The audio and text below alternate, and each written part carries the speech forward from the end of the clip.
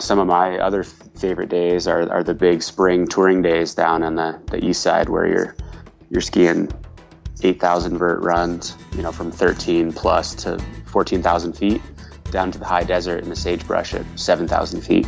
Episode 338, Skiing, Snowboarding, and Mountain Biking with Jeremy Benson. You're listening to the Adventure Sports Podcast, brought to you by 180 Tech. We talk with adventurers from around the globe to bring you the inspiration and motivation you need to get started in the outdoors or to keep you moving if you're already there. Now here's your host, Kurt Linville. Hey everyone, thanks again for listening in to the Adventure Sports Podcast. Kurt here. Hey, today I have Jeremy Benson with us, and Jeremy is a sponsored skier. He's also a mountain bike racer. He's out in Tahoe living the dream. And so Jeremy grew up in Connecticut, and after college, he and a bunch of his college buddies moved to Tahoe, and Jeremy has been there for quite a while now, sorting out how to live an adventure-based lifestyle. He's also the author of a couple of books, Backcountry Ski and Snowboard Routes of California, and also Mountain Bike Tahoe. Both of these books came out this year, which is really awesome. Jeremy, welcome to the program. Thank you for having me. It's nice to be here. Yeah, man, it's our pleasure. So I got to hear the story, a little bit of the backstory. So you grew up in Connecticut, and you went to college, and then a bunch of your buddies and you came out to Tahoe. So that's bullet points. But what got you thinking Tahoe?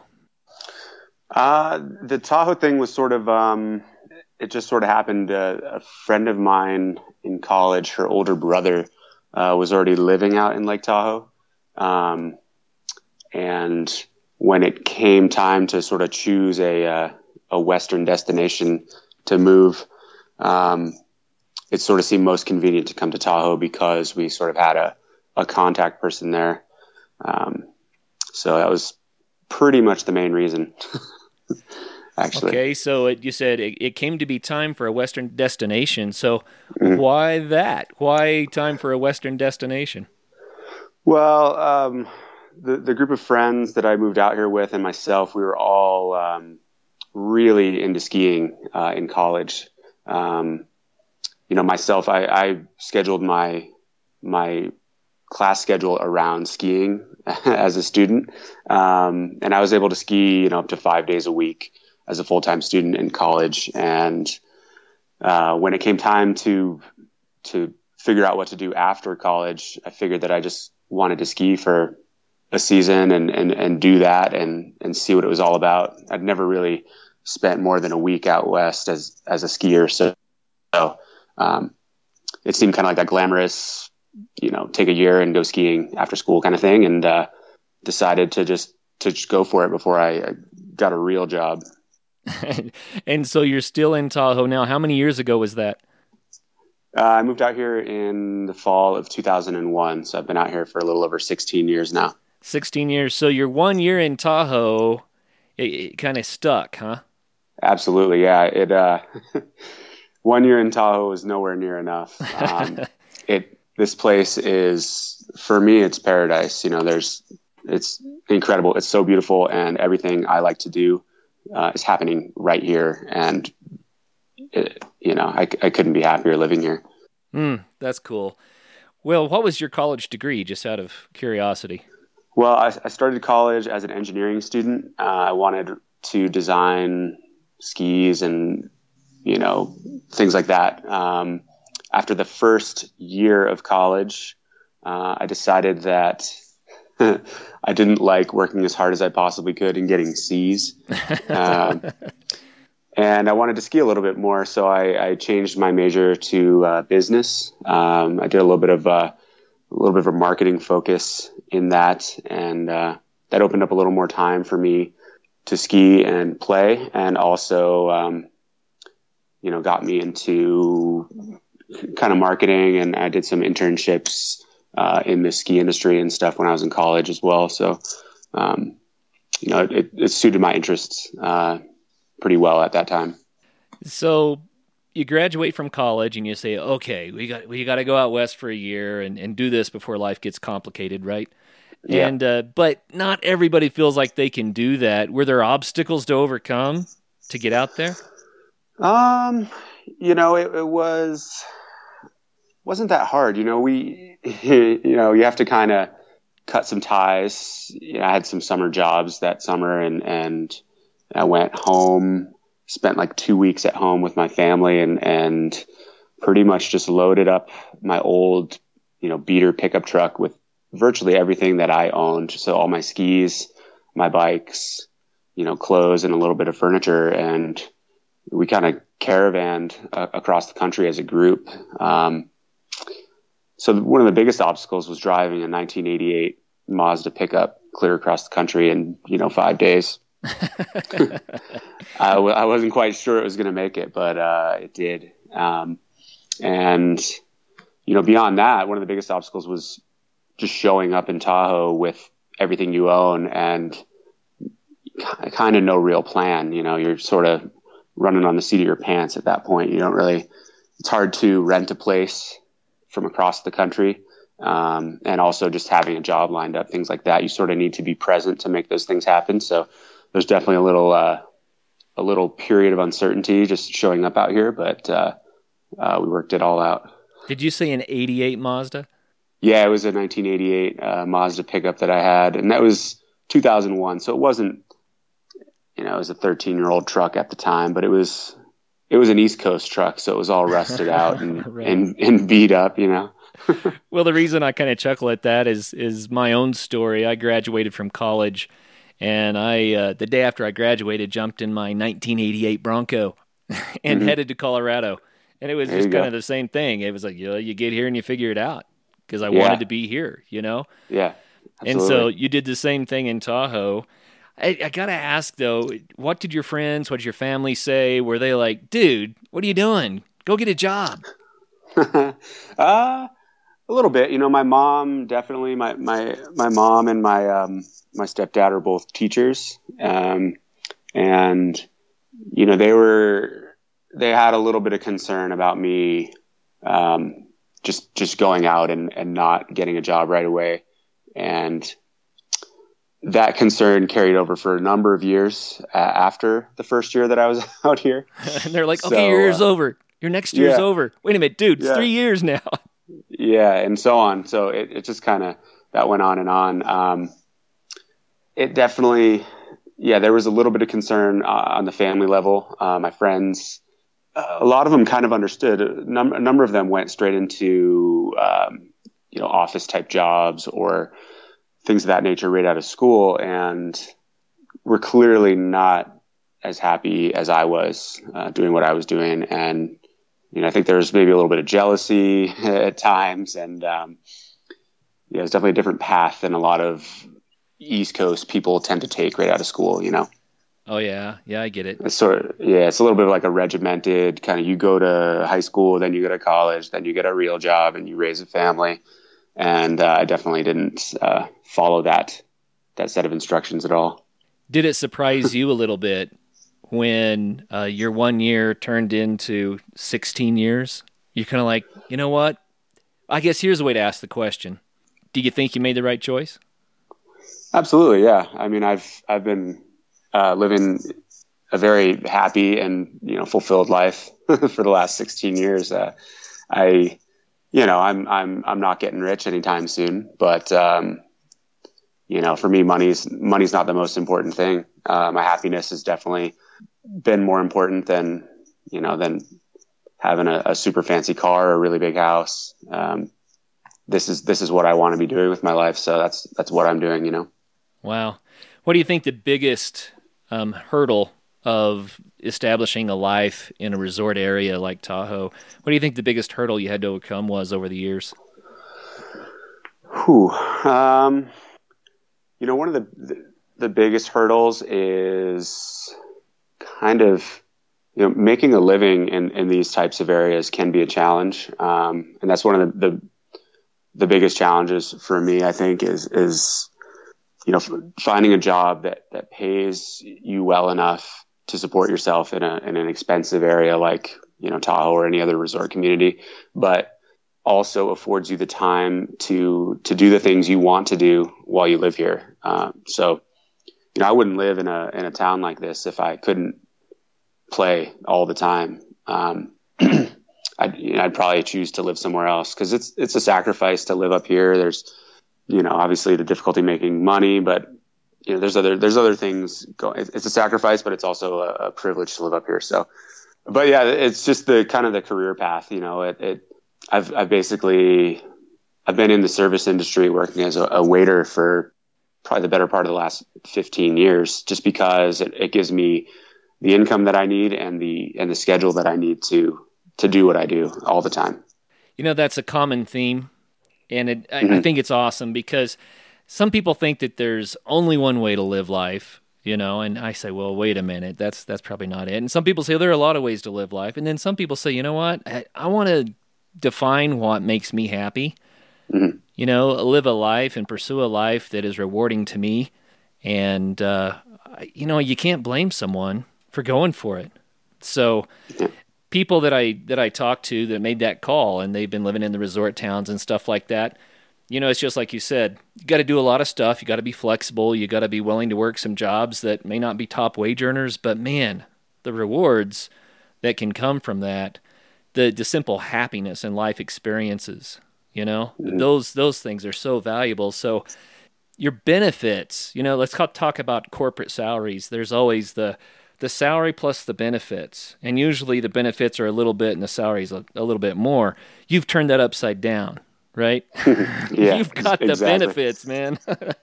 Yeah, the benefits of the lifestyle that you love. That's really cool. Yeah, I like to think of it as the reverse retirement program. Well, I read a book the other day. A guy was talking about, why do we spend the best years of our lives trying to save enough so that someday we can go do what we want to do, and when that someday comes, we may not even be able to do what we want to do still, right? Precisely. Yeah, exactly. That's kind of the way I feel about it. I mean, I want to have the health and the ability to do these things now when I have the health and and the physical ability. Yeah. So I get it. Well, hey, describe Tahoe for us. For those of us who haven't been there much, tell us what it's like. Well, Lake Tahoe is a beautiful alpine lake nestled in the northern Sierra Nevada mountains, kind of on the California-Nevada border. The lake sits at about 6,200 feet in elevation, and it's completely surrounded in mountains. It's gorgeous year-round. There's in the summer, it's incredibly beautiful, really pleasant temperatures. Doesn't rain very much here in the summer. And then in the winter, it varies from year to year, but the area is definitely prone to copious amounts of snowfall. Last winter, in fact, was the wettest winter in recorded history up here. And, there's 13 or so ski areas in the area, and more backcountry skiing than you can ever do in a lifetime. And then we're pretty ideally located to head north or south, throughout the Sierra Nevada to go and explore the mountains further as well. Yeah, it's a cool central location. I saw a picture online just a little bit ago, and it was a wall of snow with something hanging on it or something. I kept looking, what is that? And I looked closer and I realized, oh, wait a minute, that's a ski lift. The snow was to the top of the ski lift, right? Yeah. And they had plowed so you could see the edges of the chairs sticking out of the snow a little bit.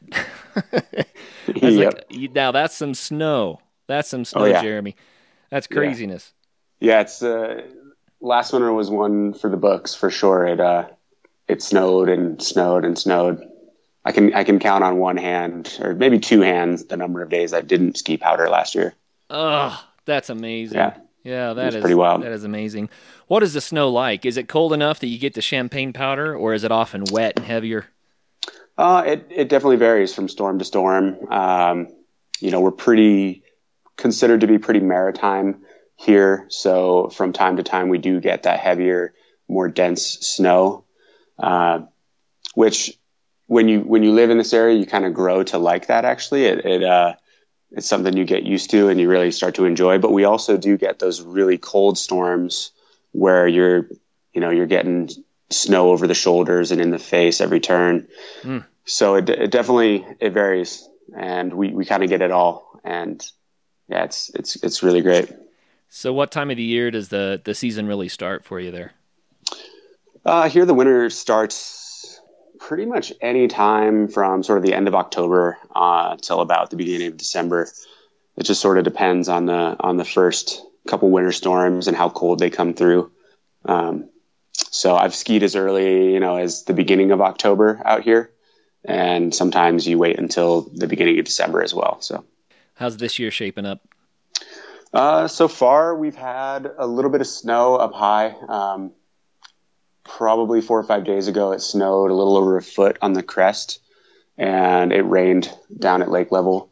Right now we have a little bit of a rainstorm going on, but it's definitely snowing on the higher peaks. So the resorts are starting to make a little bit of snow, and things are ramping up. So I think, Mammoth opened today, Mammoth Mountain further south, and then Boreal. So it's coming around. We just need the temps to drop a little bit, and it'll really start moving. Yeah, you just described what we're going through right here in central Colorado. That was a perfect description of what our early season had been so far. That's funny. Yeah. You are a sponsored skier, and I know that helps. That's got to help. But what does that mean to be a sponsored skier, for starters? Well, basically, I work with a variety of sponsors, and they give me free gear in exchange for me promoting their gear in a number of ways.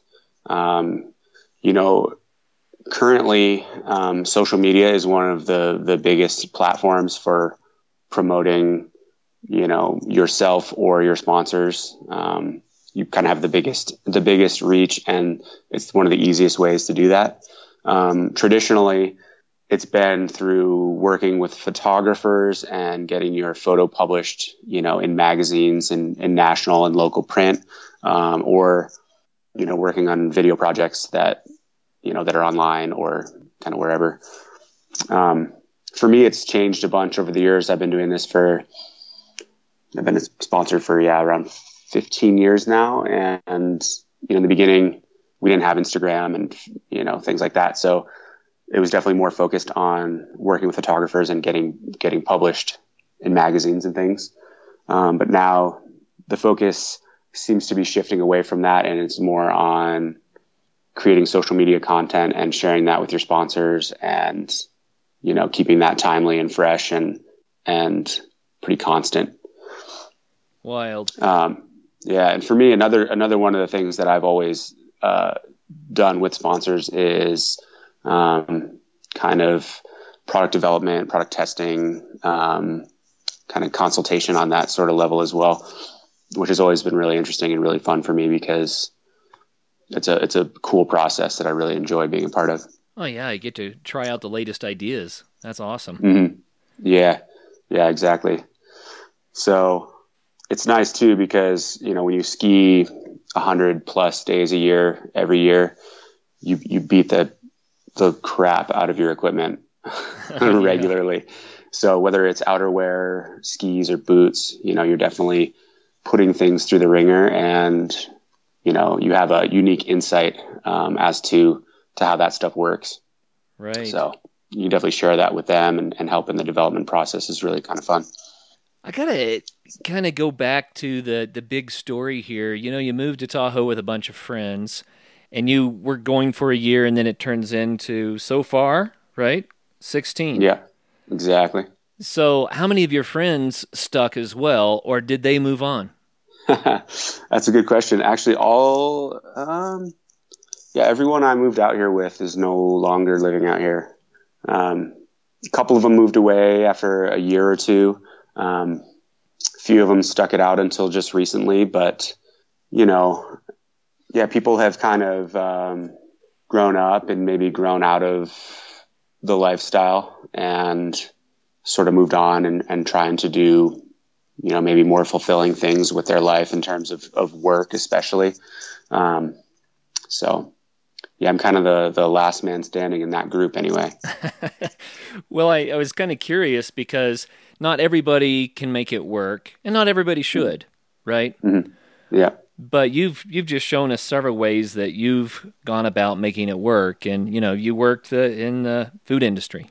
Mm-hmm. You've written books. You've been a sponsored skier, and I think that's what it takes. You got to be able to pull from a lot of sources sometimes to build the lifestyle that you want, right?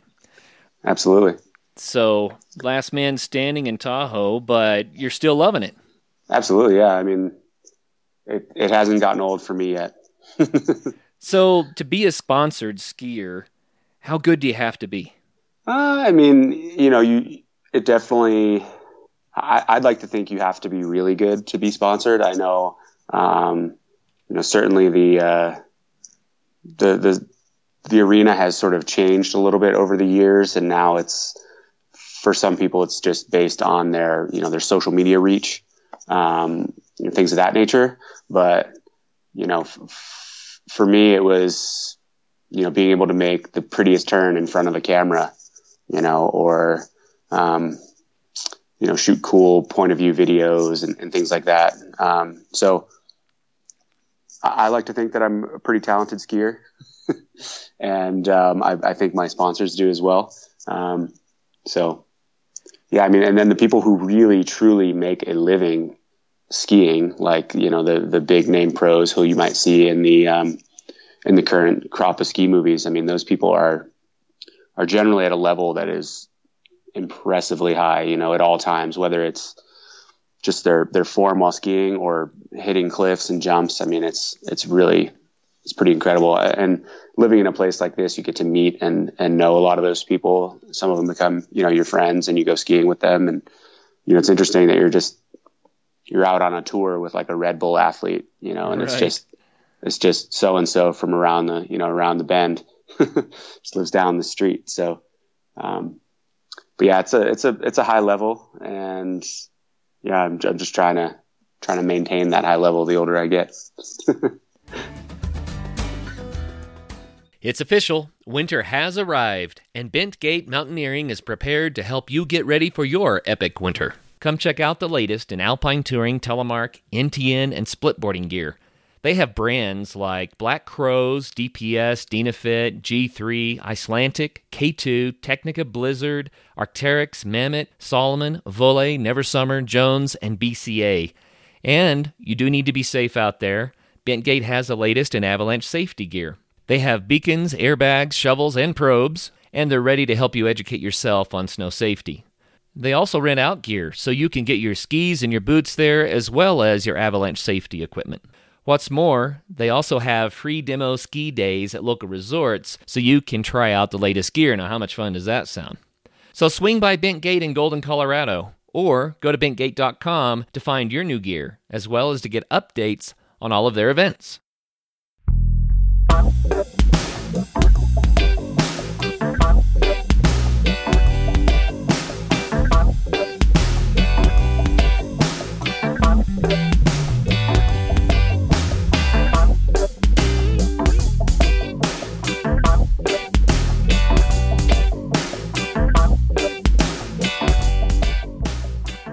So you recently released 2 books. That's correct. I want to talk about the books, but before we dive into the books specifically, let's talk about the sports that the books are about a little bit. Okay. So let's talk about mountain biking first, and then we'll end with skiing since ski season's coming up. But you are also a mountain bike racer. That is correct. And so in April, you released Mountain Bike Tahoe, which is a guidebook that, let me see, it's 50 routes, right, around Tahoe? Yep. So tell us about mountain biking. How does that work out for you? I mean, some people are always looking for, what's my summer sport if I'm a skier in the wintertime? Is that how mountain biking got to you, or was it something else? Yeah, pretty much. I started mountain biking when I was in my early teens. We had some trails around in Connecticut that were pretty fun, and we just did it from time to time. And when I went to college, I didn't really like running all that much, and I was definitely putting on a few pounds just partying in college and eating on the meal plan at at school and things like that. So I was like, man, what can I do to get some exercise that's more fun than running? And I learned that there was a network of trails kind of out the back of the campus of the school where I went. And I just kind of started riding my bike around those and exploring and figuring it out. And turns out it was a heck of a lot of fun and sort of got hooked.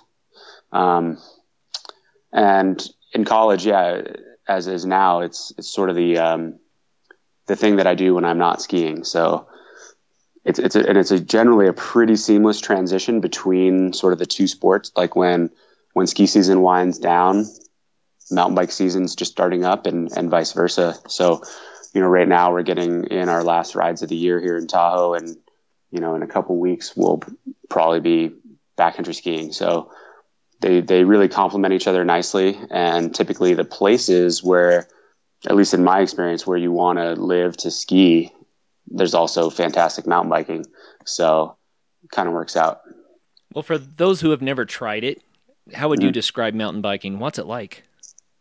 Mountain biking is, oh man, it is a ton of fun. It's it's one of my favorite things in the entire world to do. It's, man, hard to describe what it's like. For me, it's freedom. It's challenge. It's all kinds of things. And you can make it as easier or as difficult as you want. And, you basically, I'm a cross country rider. I like to pedal up mountains and ride down them. So, it's a real thrill. It's one of the most fun things to do in the entire world, and in my opinion, and I can't get enough of it. So describing what it's like is kind of challenging. I've never thought of just describing what mountain biking is like to somebody who hasn't done it, really.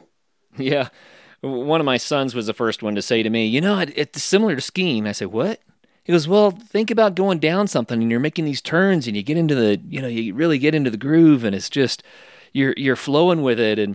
And he compared it to that. And I was thinking, yeah, that's all good until you crash. There's no snow to slide on, This is true. That's very true. And that's a good analogy, though. I mean, it does have a similar feel to skiing in a lot of ways. Huh. Yeah, I agree with that. Well, let's talk a little bit about your mountain biking book then. Excellent. So you said that it's a guide to 50 different trails in the Tahoe area. How many miles of trails are there? Ooh, gosh, there are hundreds of miles of mountain biking around here. The Tahoe Basin itself, the U.S. Forest Service, I believe, claims there's 194 miles of trails that are open to mountain bikes just in the Tahoe Basin. So then the book itself includes, most of those trails, but then also trails north of Tahoe in a town called Truckee. And then I laid out some other riding sort of in the vicinity of Tahoe that's kind of nearby, like within an hour. And there's 300-400 miles of mountain biking around here. Wow. And probably even more than that, really. A friend of mine was just telling me this week how fun it is to do destination mountain biking. It's like, okay, throw your bike on your car and pick a place you want to go see and go there and mountain bike. So it's kind of like touring and vacation and all of that, but you do it with the mountain bike in mind. What I find is a challenge to that is you don't know anything about the trails when you go to a new place. It's like, well, how do I get to a trailhead, right? Where do I turn when the trail splits? And how do I get back again? Well, it sounds like a guidebook like what you've put out here might be a real resource for that. Oh, precisely. And that was definitely the goal. And not even just for visitors. Certainly would be helpful for destination mountain bikers, of course, but, even a lot of the locals who live around here, there's so much riding that a lot of people haven't branched out and experienced all of it. So it's definitely, for everyone really. And I agree. I feel the same way. Like when I travel somewhere, to go riding, it's often a challenge to figure out where to go and what to expect once you get there. So, that's definitely the goal with the book. That That's pretty cool. So how did you get to be the guy to write the book?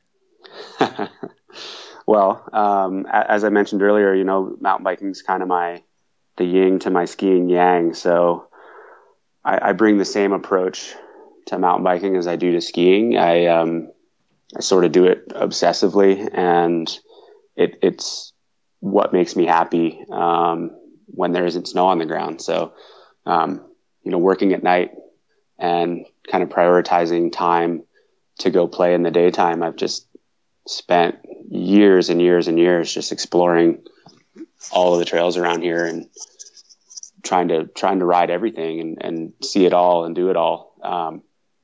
And I've always had a little bit of a sort of a really good memory for finding my way places. And I memorize trails as I ride them. So like when I go back, I can tell people, there's a rock around that corner, and then you go over this little roll, and then, it's this odd, like, photographic memory that I have for that type of activity.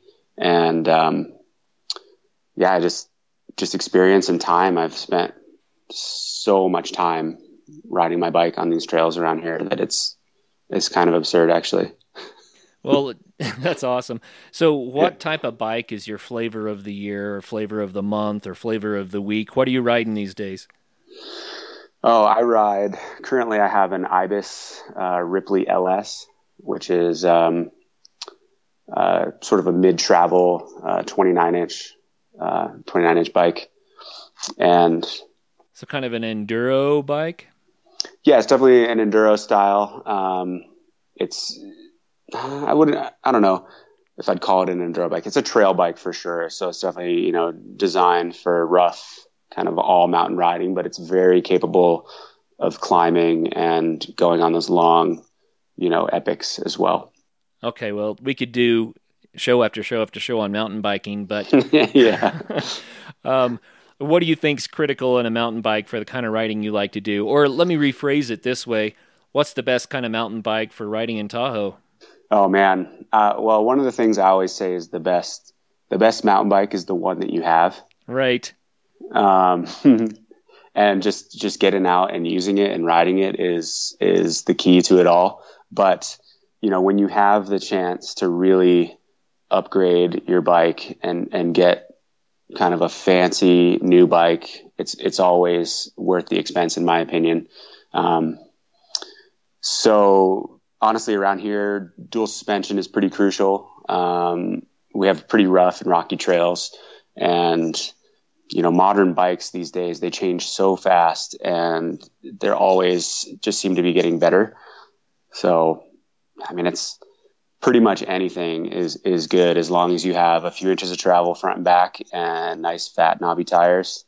You'll be happy around here. Yeah. Well, just so we can like fly through some stuff, I'm going to name something about a bike, and you give us a 1 to 10 how important you think it is. Okay.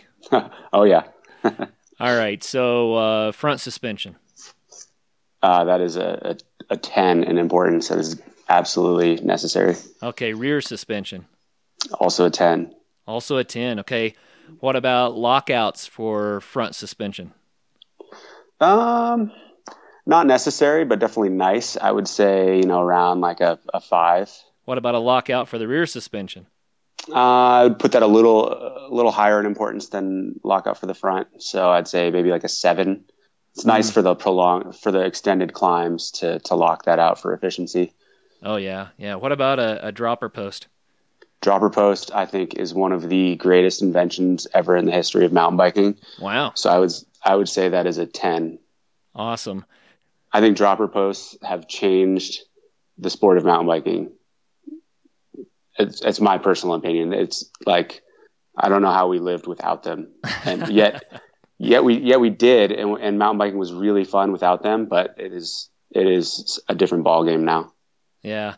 What about a little bit slacker frame geometry?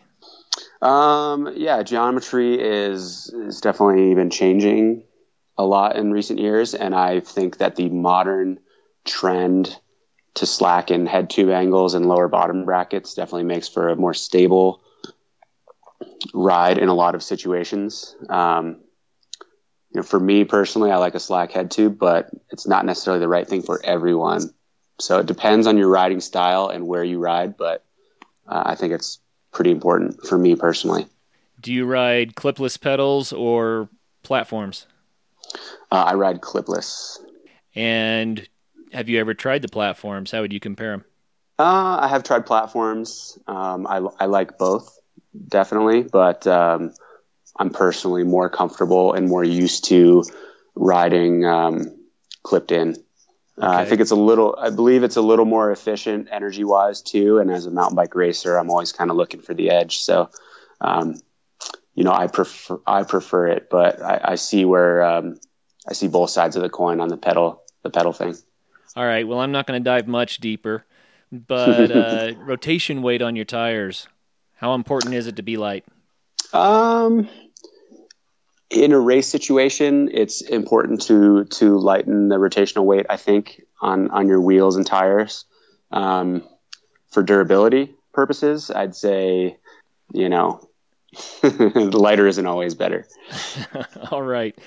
Well, Thanks for that. That helps, actually. Absolutely. So there are going to be a lot of people who are like, man, he's talking about all the latest technology and bikes and all that kind of stuff. What's he talking about? Well, I think we just went down a pretty good punch list there.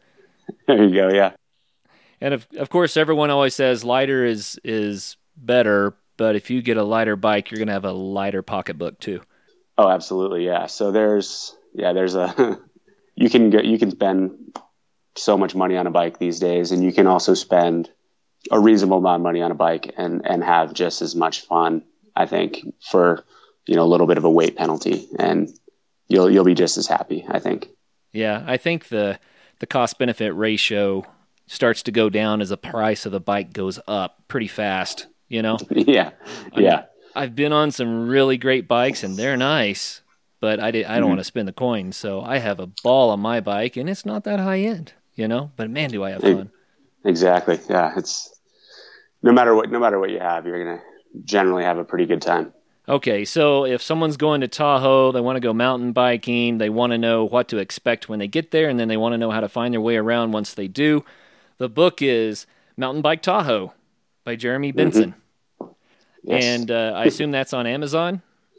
It is available on Amazon, and it's available at kind of local retailers throughout this area. At bigger stores as well, Barnes & Nobles, REI. I believe I saw it in Costco. Right on. Yeah, it's all around. We might be smack dab in the middle of winter these days, but spring is really just right around the corner. Make sure you've got one of our lightweight camp stoves ready to go in your pack for when the weather starts turning warmer. Both the 180 stove and the 180 flame are designed to burn the abundant wood fuels you find on the ground instead of requiring you to haul in heavy, messy camp fuels. Take a minute to head on over to our site at www.180tack.com to check out these American-made stoves that are built to last. You'll be helping us, and you'll be helping the Adventure Sports Podcast. Thanks, guys.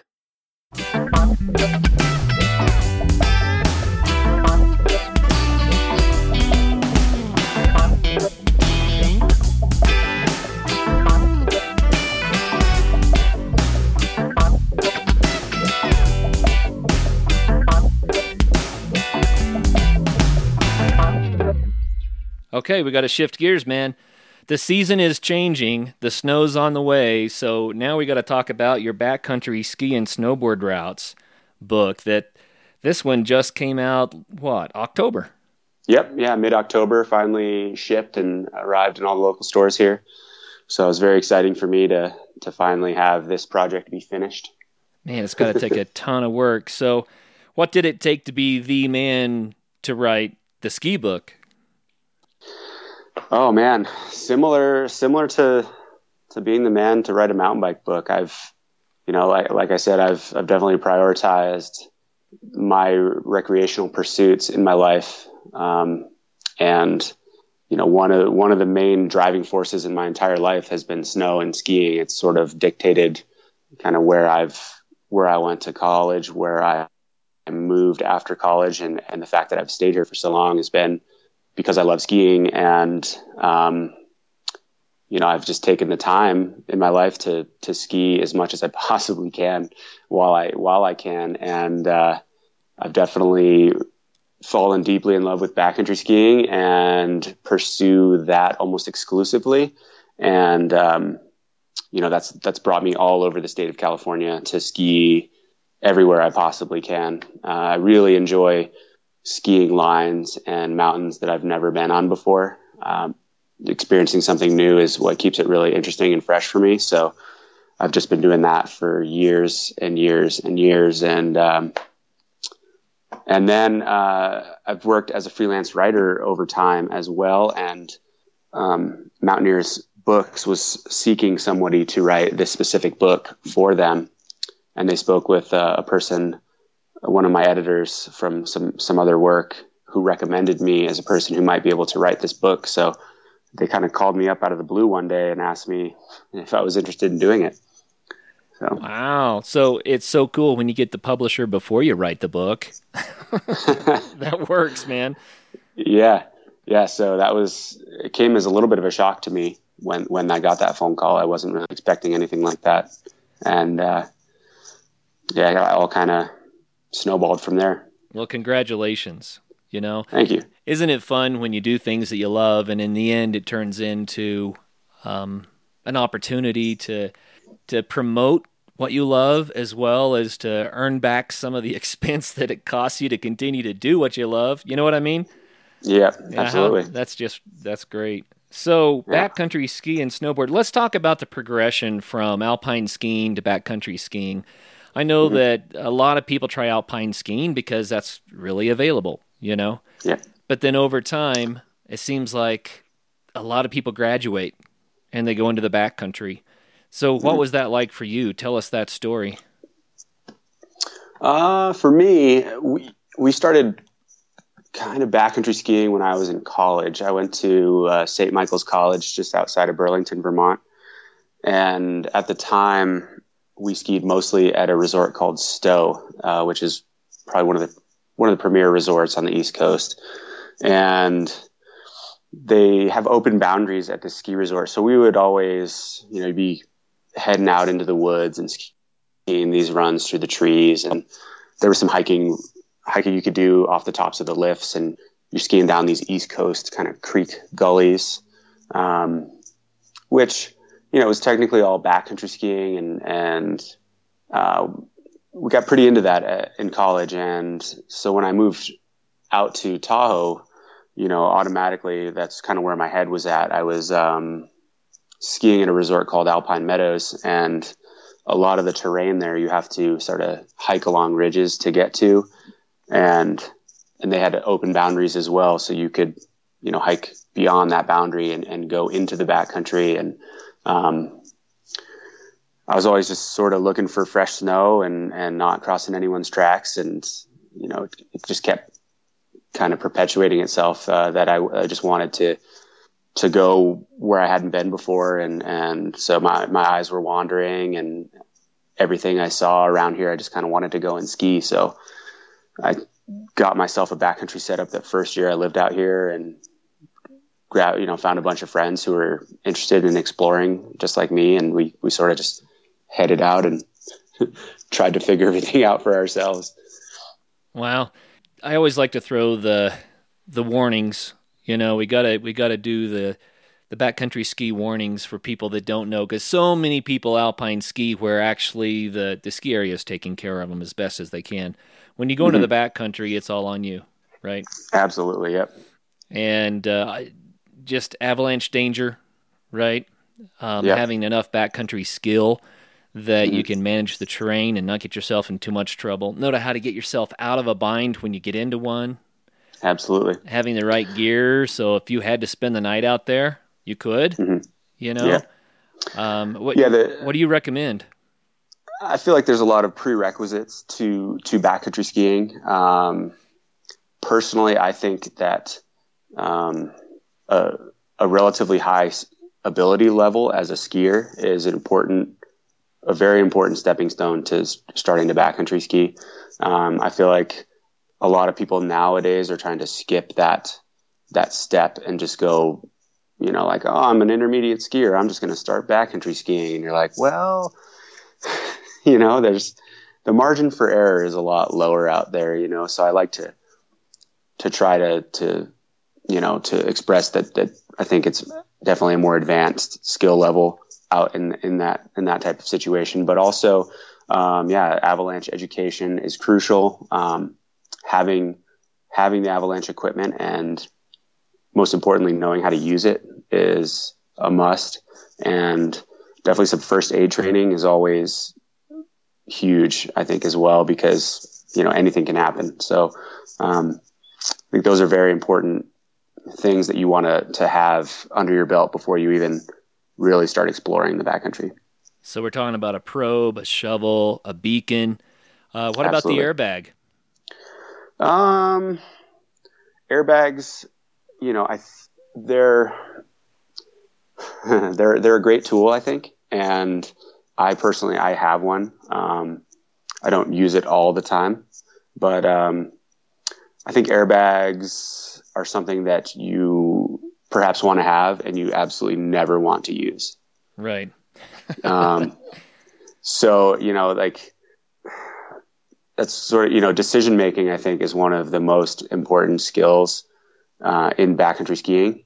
And, if you ever take your equipment out of your bag for anything other than digging a pit, then, you've messed up on so many levels at that point that, that decision making should have prevented. You know what I mean?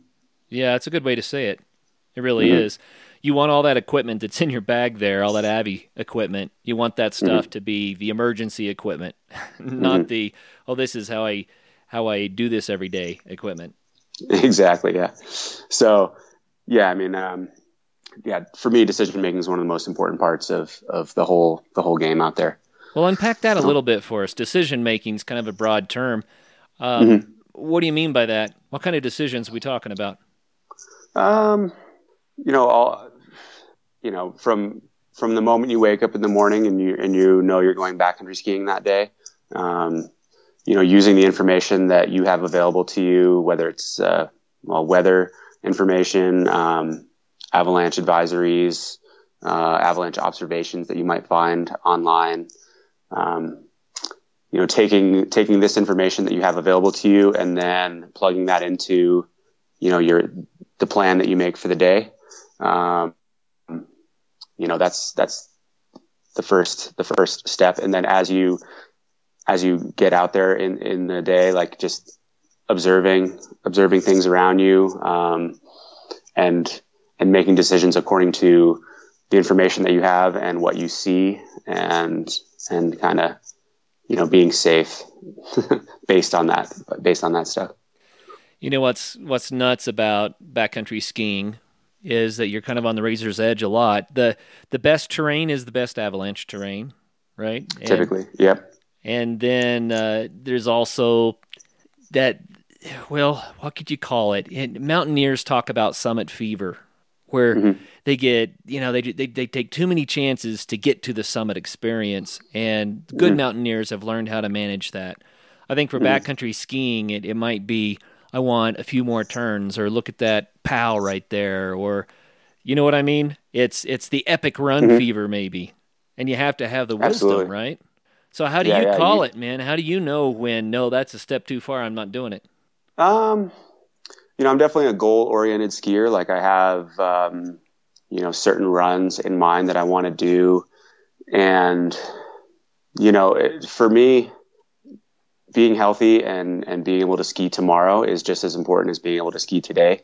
And I try to call it as I see it when I'm out there and make decisions based on what's happening around me, and going home safe and seeing my wife, and, waking up tomorrow and being able to do it again is of the utmost importance to me. So, I've had my 15 minutes of wannabe pro skier fame, and now it's just about being out there and having fun and enjoying another day.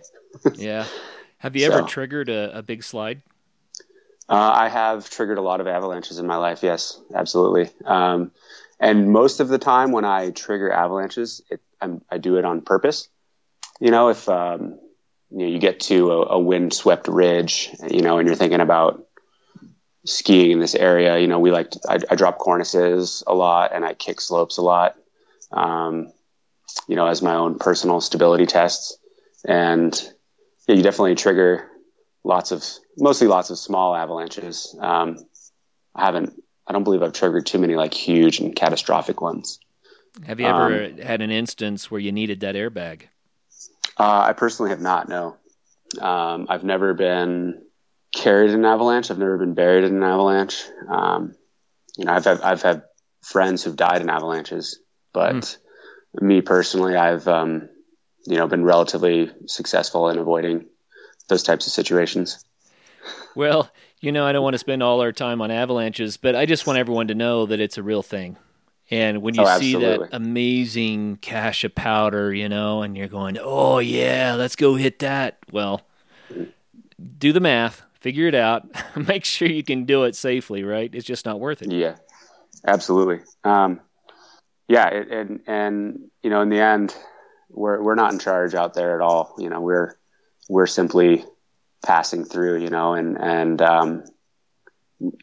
Mother Nature and just, those things, it's highly variable and it's definitely a game of chance. So you have to take as calculated of risks as you possibly can in those situations. Sure. Well, describe what you would think of as a near perfect backcountry ski day to us, so people know what this is all about. All right. Well, I live in Tahoe. I live, California. We're known for our sunny days and our big snowfalls. So, that being said, some of my favorite days are the storm days around here. Our snow is typically the lightest and fluffiest while it's still falling. And we have a lot of sheltered tree runs around here that we definitely like to frequent during storms. And those are definitely some of my favorite days. It snows out here inch or two an hour sometimes. Wow. And you can just be out there, with a couple friends in places that, are relatively safe, for skiing in those types of conditions, and just ski powder all day, and, your tracks are filling in every run. And those are definitely some of my dream days. But there's a lot of variety in California in terms of our skiing. We have volcanoes in the north, and, the mountains of Tahoe here, which top out around, 9,000-10,000 feet. And then the further south you head in the state, the larger the mountains get. So, some of my other favorite days are the big spring touring days down on the east side, where you're skiing 8,000 vert runs, from 13 plus to 14,000 feet down to the high desert in the sagebrush at 7,000 feet. So, the beauty and the size and the magnitude of the mountains down there is kind of overwhelming. And those experiences are always top in my book as well. Wow. So let's go to your book a little bit, Backcountry Ski and Snowboard Routes. How many routes are documented in the book? Ooh, we have, I think the final number is 99. 99. I couldn't hit 100. I tried so hard. 99 is awesome, though. And you know what I love about that? Is it says, there's one more to be done. It kind of calls to you, doesn't it? Yeah. That's fun. There's a million more to be done. Yeah, that's fun. Yeah. So what can someone expect from this book? If they get the book, then are they going to get a lot of the Avi skill training from this book? Or are they really just getting this is the where and the how? Well, this book is definitely not a substitute for any sort of backcountry training or avalanche training. In the beginning of the book, I do take some time to lay out, some essential gear and, basic skills that you should have, and definitely touch on avalanche safety. But those are the things that you definitely need to go out on your own and do. Definitely taking a course and getting the practical skills is, I think, very necessary to really absorb that type of information. So, kind of lay that out. And then I also provide a list of resources in this area where you can go and get that training on your own. Right on. And then the bulk of the book is really describing the routes then. Primarily, yeah. It's, a lot of route descriptions. There's detailed maps and photographs as well for every route. Information to get to the trailheads. I try to put it all in there. What about the decision making? When you get to one of the routes that's in the book, conditions are so variable, man. When do you ski and when do you decide not to ski? The decision making is definitely left up to the end user, and it's just so dependent on weather, snowpack, variables like that you have to make that call on those days. So for me, I like to ski good conditions only. So I try to choose the routes accordingly based on the current weather and the current snowpack. So okay, that's hopefully something those are skills that you sort of learn over time. And I included aspect information and things like that in there so that hopefully people can pick their routes based on, those factors like weather and snowpack. Right. Yeah. Mm-hmm. So the range of risk and difficulty is going to be different from route to route. Do you have a broad breadth, or, would you call this, well, here's your kind of beginner route and here's the super advanced route? Or are they all more level? I try to provide a whole sort of spectrum of difficulty in the routes here, and difficulty not only in like steepness and things like that, but also in the size of a tour, for example, like the amount of vertical you might experience on a day. And I created a little bit of a rating scale for both. So I rate the difficulty in, effort as well as the difficulty in terrain on two separate scales for each route. And I try to give a big spectrum. So, there's shorter tours, and then there's all day, sufferfests, as well as some overnight stuff as well. Right on. And what about gear wise? Do you have to have like technical rock climbing or mountaineering gear for some of these routes, or can you skin up pretty much all of them? For the most part, there's almost nothing in my book that involves harnesses and ropes. So virtually everything is, skins, or quite a few of them involve crampons and an ice axe. And then there's a couple options that are listed in here that you might want a rope for, but those are very few and far between. Nice. Yeah. So yeah, really approachable. Like I wanted this book to not be just a list of like the most extreme things that you can go ski in this year. I wanted it to be something that has a lot of variety and, a lot of routes that are approachable, kind of repeatable from year to year. And just to sort of lay out what I think makes backcountry skiing in the state of California some of the best kind of in the entire world. Right on. Well, it's a beautiful resource, man. Thanks for Thank you. Putting all your years of experience down so that other people can benefit from that. That's absolutely so cool. Yeah. And that's really what it was about for me. Was I've personally benefited so much from using ski guidebooks in my life. That giving me, sort of goals and, a checklist of things to check out has really helped me explore and, sort of prompted this in a lot of ways for me. So to have the opportunity to do that for other people was, definitely one that I couldn't pass up. So the book is Backcountry Ski and Snowboard Routes, California by Jeremy Benson. Man, that's awesome. Yes, sir. That's Thank awesome. You. Well, hey, we're running out of time, Jeremy, but I'll bet you have a 1,000,001 stories about experiences that you've had skiing or mountain biking. Mm-hmm. Does something stand out that was especially impacting or funny that you'd like to share with us, just kind of as a parting shot?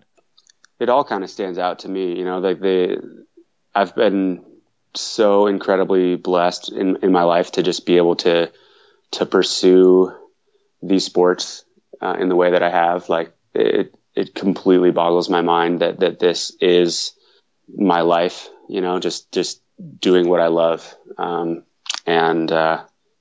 couldn't be happier to be where I am in my life, and, to have the opportunity to write these books and share those experiences with other people is really something that I'm amazed that I've had the opportunity to do. And I'm really happy just to be here right now. I get it. I totally get it. Well, thanks so much for taking the time today to share with us what life in Tahoe is like, about your own personal journey and getting there and staying there, and about these books. I think it's really cool. We appreciate your time, man. Of course. Yeah, it was my pleasure. Thanks for having me on. Oh, you bet. And for all of our listeners out there, wow, you can't beat these two sports.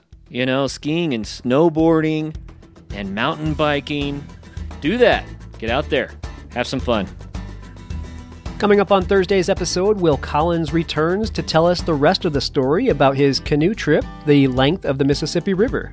Until then, get out and have some fun. You're not leaving yet, are you? Why don't you do yourself and us a favor and become a member of our Facebook group? In there, you can hear about some awesome adventures, learn how to do new ones, and share what you've been up to. And while you're on the web, do us a favor and go over to patreon.com/adventuresportspodcast and consider becoming a patron to help the show. You can also find a link to Patreon at the top of our website at adventuresportspodcast.com. As always, thanks for listening, guys.